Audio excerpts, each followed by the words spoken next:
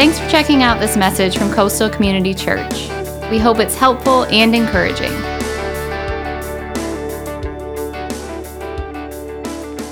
All right, good morning, everybody.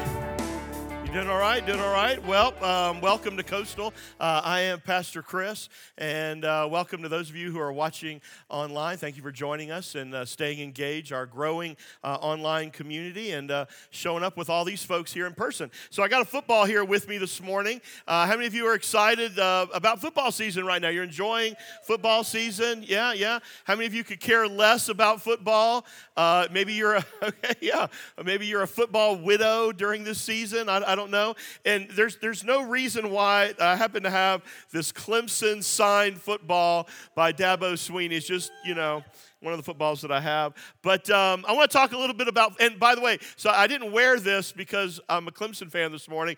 It's because I'm the Great Pumpkin. So that's what I dressed up as today. But whether you happen to be excited about football season or not, there is an aspect of football that introduces an important topic that I want to begin talking about today. So the objective in football, it's really quite simple, right? The offensive team wants to move the ball down the field, to the goal line, get over the goal line in order to score, while the defensive team, of course, wants to stop them from doing so, right? Hey, by the way, the Tigers won yesterday too, right?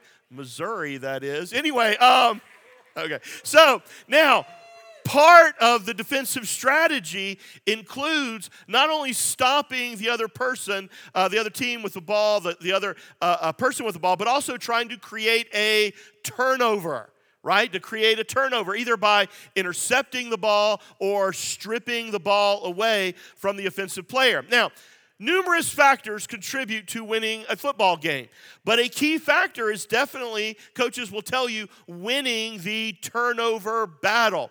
And of course, coaches, preach to their players to, take care of the football. Defensive players are told, make a play.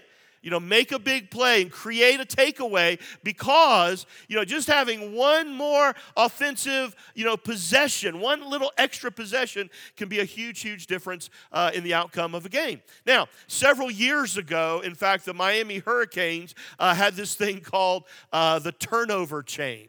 The turnover chain. You might remember that. If somebody on their defense created a turnover, as soon as they got to the sideline, they were rewarded by getting to put on this gigantic gold, gaudy chain necklace called the turnover chain. It didn't really help him a whole lot. But anyway, now, as we have seen by the way, so I'm going to give this football to Ricky. He is a Clemson fan, and I didn't tell him this, so hold on to that, Ricky. Catch it. Okay, he got it. Very good. Okay, now, so as we've seen in our study of the book of Romans, for those of us who have placed our faith in Christ, okay, the gift of salvation is now in our possession.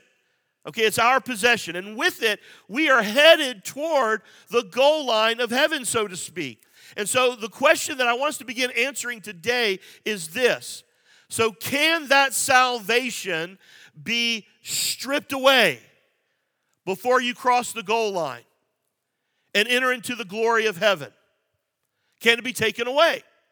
Now, the way you answer that question will affect the way you live your life as a believer. In other words, if you're constantly, worrying about whether or not you're going to make it, whether or not you're going to lose your salvation, if you're always wondering whether or not it can be taken away from you, then you're going to be running around in this life in circles, in constant fear and constant worry about whether or not somebody or something or some sin in your life is going to strip, take away your salvation. Listen, God never intended for believers to live that way. Isaiah 32:17 says this, "The fruit of that righteousness will be peace. Its effect will be quietness and confidence forever." In other words, when our God grants righteousness, He also gives us His peace and that confident assurance. And you say, well, Pastor Chris, when it comes to our salvation, just how confident and assured can we be? Well, that brings us to chapter 5 in the book of Romans. This chapter represents some of Paul's most profound teaching on this particular subject. And to kind of see this passage for what it is, we need to remember how this part of Scripture fits into the whole of the book of Romans. Now, if you remember, if you've been in the series with us, Paul spent like the first 3 chapters bringing us to the conclusion that basically the entire world, all of us, you and me, we are all guilty before God, standing underneath His wrath because of our sin. So that's the bad news, okay? That's the bad news. We're sinners in need of a Savior. But the good news is that God has done something about that. He's done something about our plight. Romans 3:24, yet God in His grace freely makes us right in His sight. He did this through Christ Jesus when He freed us from the penalty of our sin. In other words, salvation, this possession that we have in Christ, it can be gained one way and only one way. It has to be received as a gift that comes to us by His grace through our faith in His one and only Son. Now, that being the case, Paul anticipated that his readers then and now would immediately have a question about this newfound salvation. Under what conditions is it preserved? Under what conditions is it kept? In other words, okay, Pastor Chris, I get it. I know, I understand that I am saved by God's grace. But does He continue to keep me by His grace? Or do I have to keep myself? Do I have to maintain my own salvation through my good works? In other words, will you and I win the turnover battle? Will our salvation be stripped away? Now, I want you to think through that for just a moment. So, if the preservation of your salvation depends on what you do or don't do, then grace and assurance goes right out the window. Because whenever you have a theology that involves human effort, your own works, your own goodness for salvation, there can be no true security, no true assurance. Even worse, according to that particular view, believers then have to protect by their own power what Jesus began by His divine power. You know, we're not saved by divine grace and then preserved by our own human effort. In Galatians, Paul wrote to the believers to combat this false doctrine. In Galatians 3:3, he said, how foolish can you be? After starting your new lives in the Spirit, why are you now trying to become perfect by your own human effort? In other words, that's ridiculous. He says it's foolish. The same grace that saves you keeps you. 1 Peter 1:5 says, and through your faith, God is protecting you by His power until you receive this salvation, which is ready to be revealed on the last day for all to see. Or even more powerful, how about the very words of Jesus Himself in John 10? Listen to this. Jesus says, I give them eternal life, and they will never perish. No one can snatch them away from me. For my Father has given them to me, and He is more powerful than anyone else. No one, what's it say? Who? No one can snatch them from the Father's hand. The Father and I are one. Now, that's the heart of Paul's message here in Romans chapter 5. In fact, Romans chapter 5 begins with the word therefore. Somebody once told me in Bible college, anytime you see the word therefore in the Bible, you need to find out what's it there for, okay? And it's a big reason. So for 4 chapters now, Paul has been telling us how we are made right with God. Remember how we are justified by faith, not by works, not by our performance, not through religion or ceremony, but through faith alone in Christ alone. And now in chapter 5, he says, therefore, and it's a big therefore. He begins to tell us all that we have in Christ. and why it can never be taken away, why it can never be stripped away. And it's a very powerful section. Now, because we've been made right with God through faith in Christ, he says we have basically these 5 things. And these 5 things are part of the basis, part of the foundation for the assurance of our salvation. Number 1, we have peace with God. If you're taking notes, write that down. We have peace with God. Again, look at verse 1. Therefore, since we have been made right in God's sight by faith, we have peace with God because of what Christ, Jesus Christ, our Lord, has done for us. Now, one of the immediate results of being made right with God, being made justified by God by faith, is peace. Peace with God. Now, the reality is, apart from saving faith, apart from salvation, every human being, okay? Again, this is you and I, everybody before Christ, before salvation, we are spiritually separated, alienated from God. In other words, apart from Jesus, we, the Bible teaches, are at war with God. We're at war with Him. And that is a battle you are never going to win. However, when you trust in Christ for your salvation, that alienation, that separation, that war is ended for all eternity. And now you have peace with God. It is permanent, it is irrevocable, because it is based on what Jesus did for you. It's not based on what you and I do. It's based on what Jesus has done and your acceptance of it. Now, I distinctly remember the day that I became a Christian. 13 years old, Camp Edisto, Thursday night. You know, I felt like this huge weight had been lifted off my shoulders. And I've talked to many of you. I've talked to many people who have said they've experienced the same thing. They've felt the same thing. And even as a 13-year-old, I felt like this burden had been lifted from me. You know what it was? It was the weight of my sin. It was the weight of my guilt. And when that weight was taken off from me, I suddenly felt the peace that I had never known before. I'm at peace with God. Hebrews 7:25 says, therefore, He is able once and forever to save those who come to God through Him. He lives forever to intercede with God on their behalf, on your behalf, on my behalf.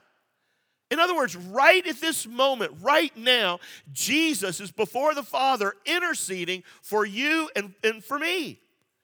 And so our security, our salvation, it is rooted in that.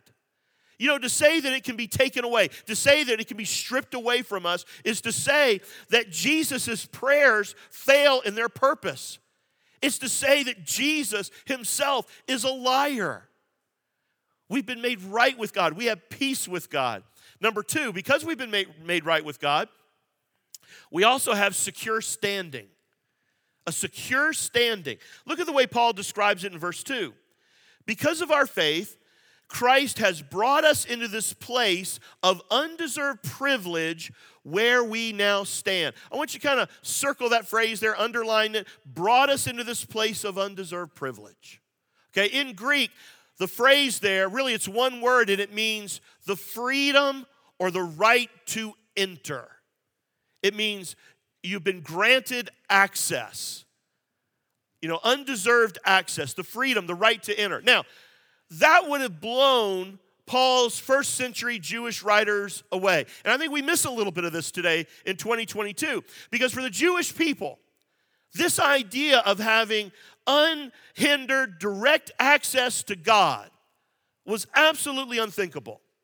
I mean, for them to see God face to face meant to die on the spot. In fact, after the tabernacle was built and then later the temple, these very strict boundaries were set on who could enter into the presence of God. Gentiles could only go to the outer confines and no further. Jewish men and women could go beyond the Gentile limit, but not a lot further. Only the high priest could enter the Holy of Holies, where God would manifest his divine presence, but only once a year on the Day of Atonement. And even the high priest would lose his life if he entered in an unworthy manner. In fact, in Exodus 28:35, it tells us that actual bells were sewn onto the bottom of his garments that he wore. And if the sounds of those bells ever stopped, while he was in the Holy of Holies, the people on the outside, they knew that God had struck him dead, that he is gone. So Paul is stating here, he's saying that the death of Jesus, the crucifixion of Christ, the death, burial, and resurrection, through his atoning sacrifice, God the Father put an end to all of that.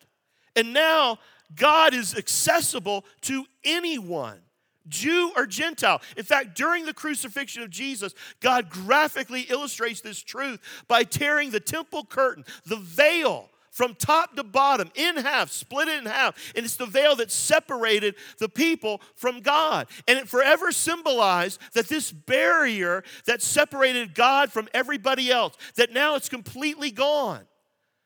Completely gone. I want you, everybody do me a favor, look up on the screen, and I want you to take a look at this picture. It's kind of an old picture. You might remember it back from newsreels and way, way, way back in the day. Maybe you've seen it, periodically. It's the picture of JFK, okay? President of the United States. He's in the Oval Office, and he's with his 2-year-old son at the time, JFK Jr. And what's he doing there? He's playing fort, underneath his dad's desk. Now, I want you to put that picture into perspective for just a moment. So his dad is the President of the United States. There are all kinds of world leaders who would make appointments to meet with the president, who would meet with President Kennedy weeks, even months ahead of time. And yet, here's this 2-year-old little boy, who used the desk of the most powerful person on the planet as a play fort. But we all know why, right? He had what? Access. He had undeserved privilege. Why? Because of his relationship. He didn't have to make an appointment. He didn't have to wait for months to see his daddy, right? He wasn't afraid to run in and jump into his lap. There was complete openness and access now between father and child. Don't you see? That's exactly what Paul is saying here. That's what you have. That's what I have. We don't have to go between anybody else anymore. There's nothing, keeping us from God our Father. You don't have to go before a priest. You don't have. There's nothing, keeping you from just being with your dad. That's what we have. Because we have been made right with God, we have this remarkable freedom and access, and we can enjoy this standing in his grace. And it can't be taken away. Number 3, we also have the hope of glory. The hope of glory. Look at the rest of verse 2 and through verse 4. It says, and we confidently and joyfully look forward to sharing God's glory. We can rejoice too when we run into problems and trials, for we know that they help us develop endurance. And endurance helps develop strength of character. And character strengthens our confident hope of salvation. So, what's he saying here? He's basically saying that you and I as believers in Christ, we have no reason whatsoever to fear the future. And we have every reason, actually, to rejoice in it. Because our ultimate destiny is not 6 feet underground. It's not in an urn on some family member's mantle years from now. Your ultimate destiny is to share in the glory of God. It is heaven. It's heaven. We are going to heaven one day. You don't have to fear anything. This world is not our home. And then he goes further. He says, in addition to rejoicing to that one day. And listen, I don't know about you, but the older I get and the more crazy and weird and evil this world gets, heaven becomes sweeter and sweeter in my mind. That's my home. That's where I'm headed. But in addition to that, Paul says that we actually have reason to rejoice right now, here and now, even in our present sufferings, in our present hardships, on this side of eternity. Now, Paul hasn't lost his mind here, okay? He's not flipped out. He's basically saying that as a Christian, you are able to rejoice and thank God for your problems and hardships, but not just for them, but in them. Sometimes you can't thank God for them. It's hard. Cancer is evil. Cancer is bad. You can't thank God for cancer, but rather we have the ability to thank God in our problems, in our hardships, through them. In other words, when they happen, and they will, this is not heaven. This is this side of eternity. When hardships, when pain, when difficulty comes, when we go through it, we can still rejoice because we have a different perspective. It's because we have peace with God. We have access to Him. We have the hope of glory. We know that this world is not our home, so we can still rejoice. The reason that we can face things like cancer and disease and death or, any other adversity or hardship that might come our way in this world is because we know what's coming. We can see the one who is invisible. We walk by faith and not by sight. We're able to see beyond, and it enables us to rejoice in the middle of our sufferings.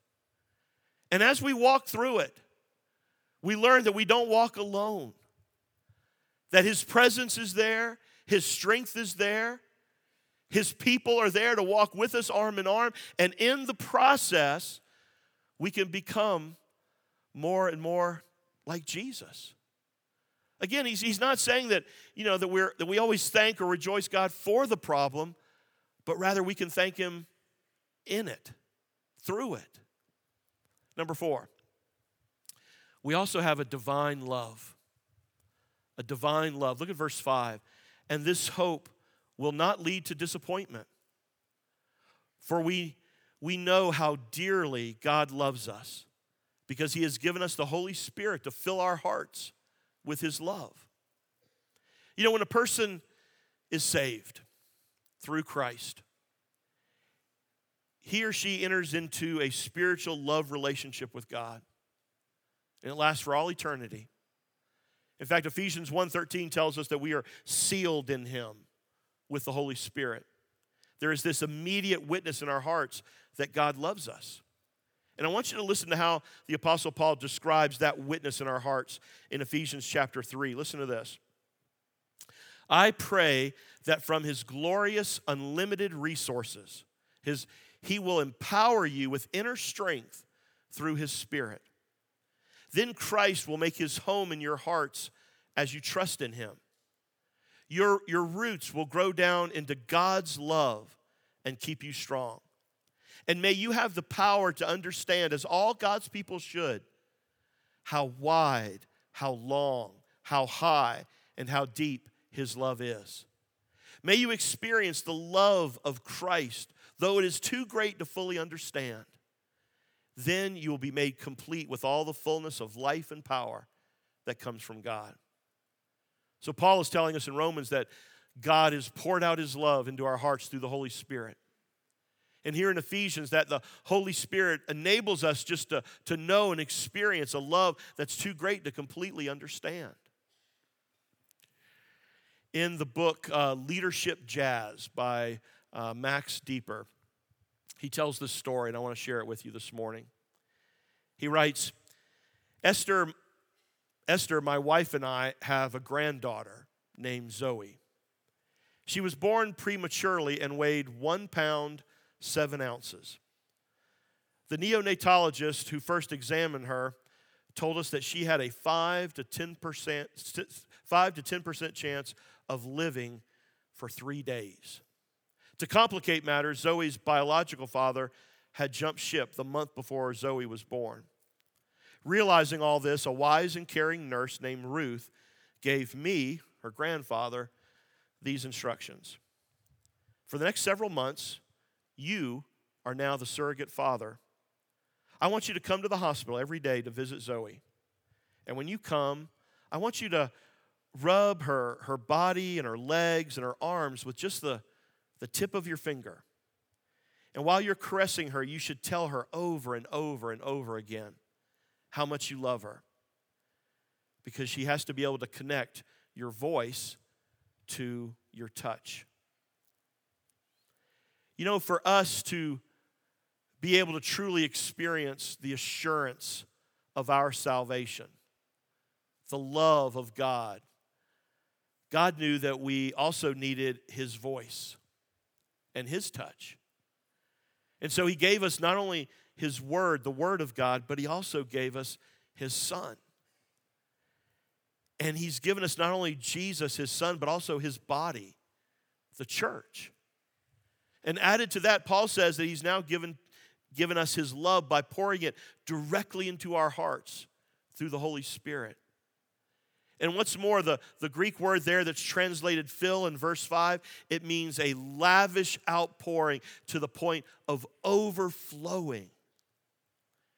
And you know, when you think about the helplessness of a little premature baby struggling for life in the NICU, totally dependent upon other people for survival, others than itself, you know, that doesn't touch. That picture in your mind doesn't touch the utter state of helplessness that you and I were in before we met Christ. Look at verses 6 through 8. When we were utterly helpless, Christ came at just the right time and died for us sinners. Now, most people would not be willing to die for an upright person, though someone might perhaps be willing to die for a person who is especially good. But God showed His great love for us by sending Christ to die for us while we were still sinners. Don't you see? Paul is describing here one of the greatest examples of love in all of history, in all eternity. He reminds us that while we were ungodly sinners, totally unworthy of His love, powerless to escape from our sin, utterly helpless to change our situation, God sent His one and only Son to pay the penalty for our sin and to die in your place. Listen, there's no way to explain that or understand it apart from the great, great love of God. His great love for you, for me. And if all those four things are not enough, I mean, look back at your outline. We have peace with God. We have access to God. We have the hope of glory now and into the future. And we have God's divine love. Paul mentions one more thing in this passage that we have in Christ. And it gives us the assurance of our salvation. Number 5, we've been made friends with God. We're friends with God. Look at verse 9. And since we have been made right in God's sight by the blood of Christ, He will certainly save us from God's condemnation. Now stop there for just a second. Paul's making the point here that since God has the power and the will to redeem us in the first place, He uses this phrase, He certainly has the power and the will to keep us redeemed. Verse 10, for since our, what's the word? For since our friendship with God was restored by the death of His Son while we were still His enemies, we will certainly, there's that word again, certainly be saved through the life of His Son.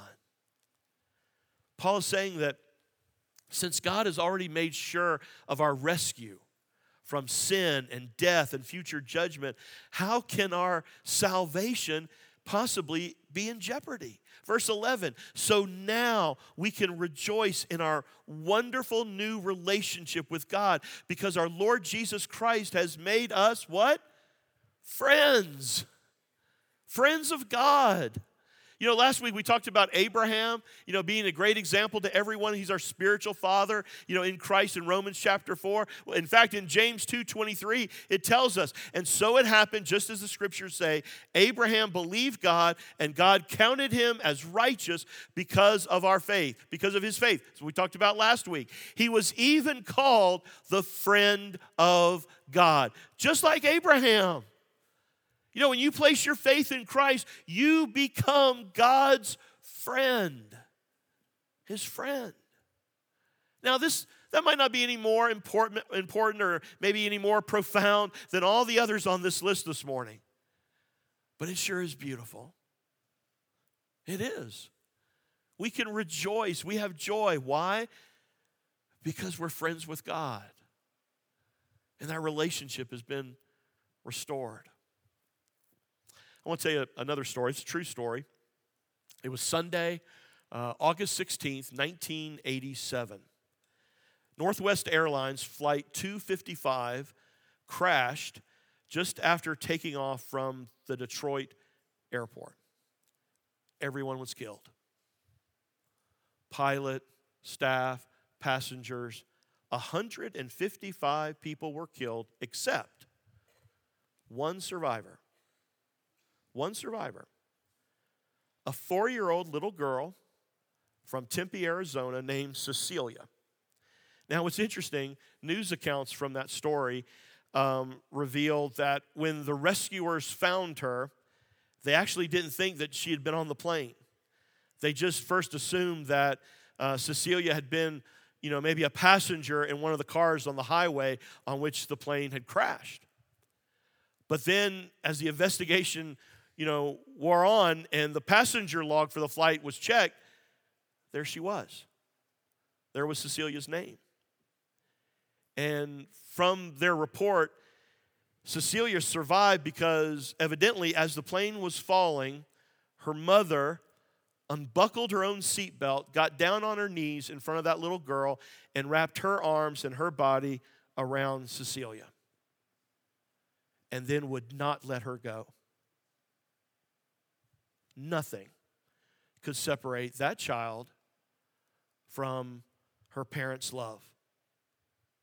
Not tragedy, not disaster, not that fall, not the flames that followed, not the height or the depth or life or death.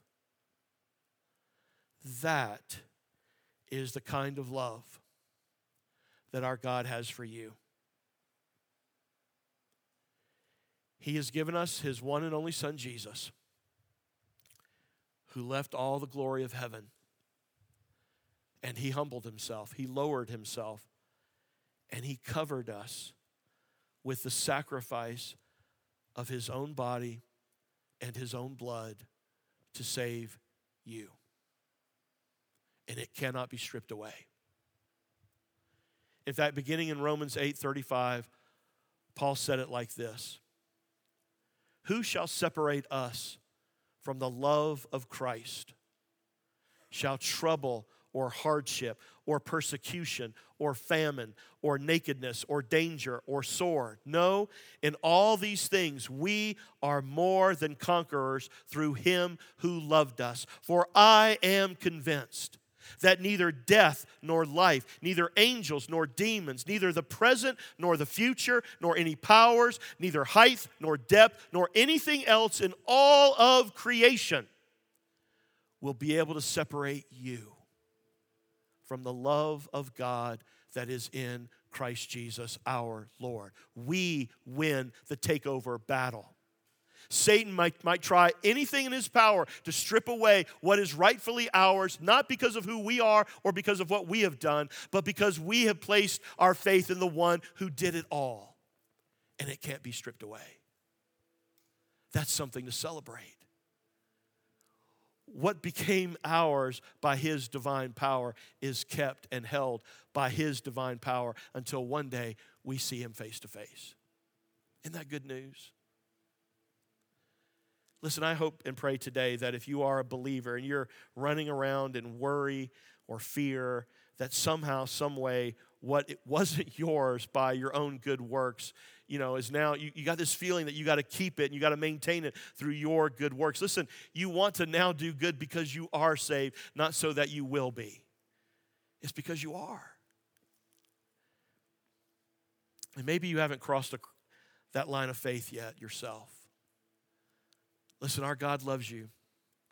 Even at your very worst, he gave you his very, very best. And he's just waiting for you to take that step of faith and to come home. And then you will be in the Father's hands and nothing can take you out. Bow your heads and pray with me. Dear Heavenly Father, God, today we thank you for your word. I thank you for Jesus who has secured our salvation. And I know, Father, sometimes as believers, we forget that our salvation is secure. We forget about the assurance of our salvation. I thank you for Paul's reminder of that today, that we have access, that we have standing, that we have this divine love, that we have peace, all of these things and so much more. And listen, if you are here today and you're ready to come home, if you are ready to cross that line of faith, to give your life to Jesus, just pour your heart out to him right now. It's as simple and as beautiful as a prayer. Dear Heavenly Father, I admit it. I'm a sinner in need of a Savior. And as much as I know how, as much as I understand, I believe that one was provided. It is your Son, Jesus. And today, I humbly bow the knee and I surrender. I ask him to be my Savior, to be my Lord, to forgive me.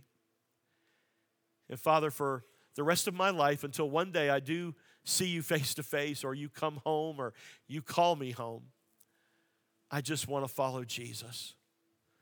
Day by day, I want to become more and more like you see me now. Forgiven, perfect, righteous because of Christ. And it's in his name I pray. Amen. Amen. Thanks for listening. From Pastor Chris and the family at Coastal Community Church, have a blessed day.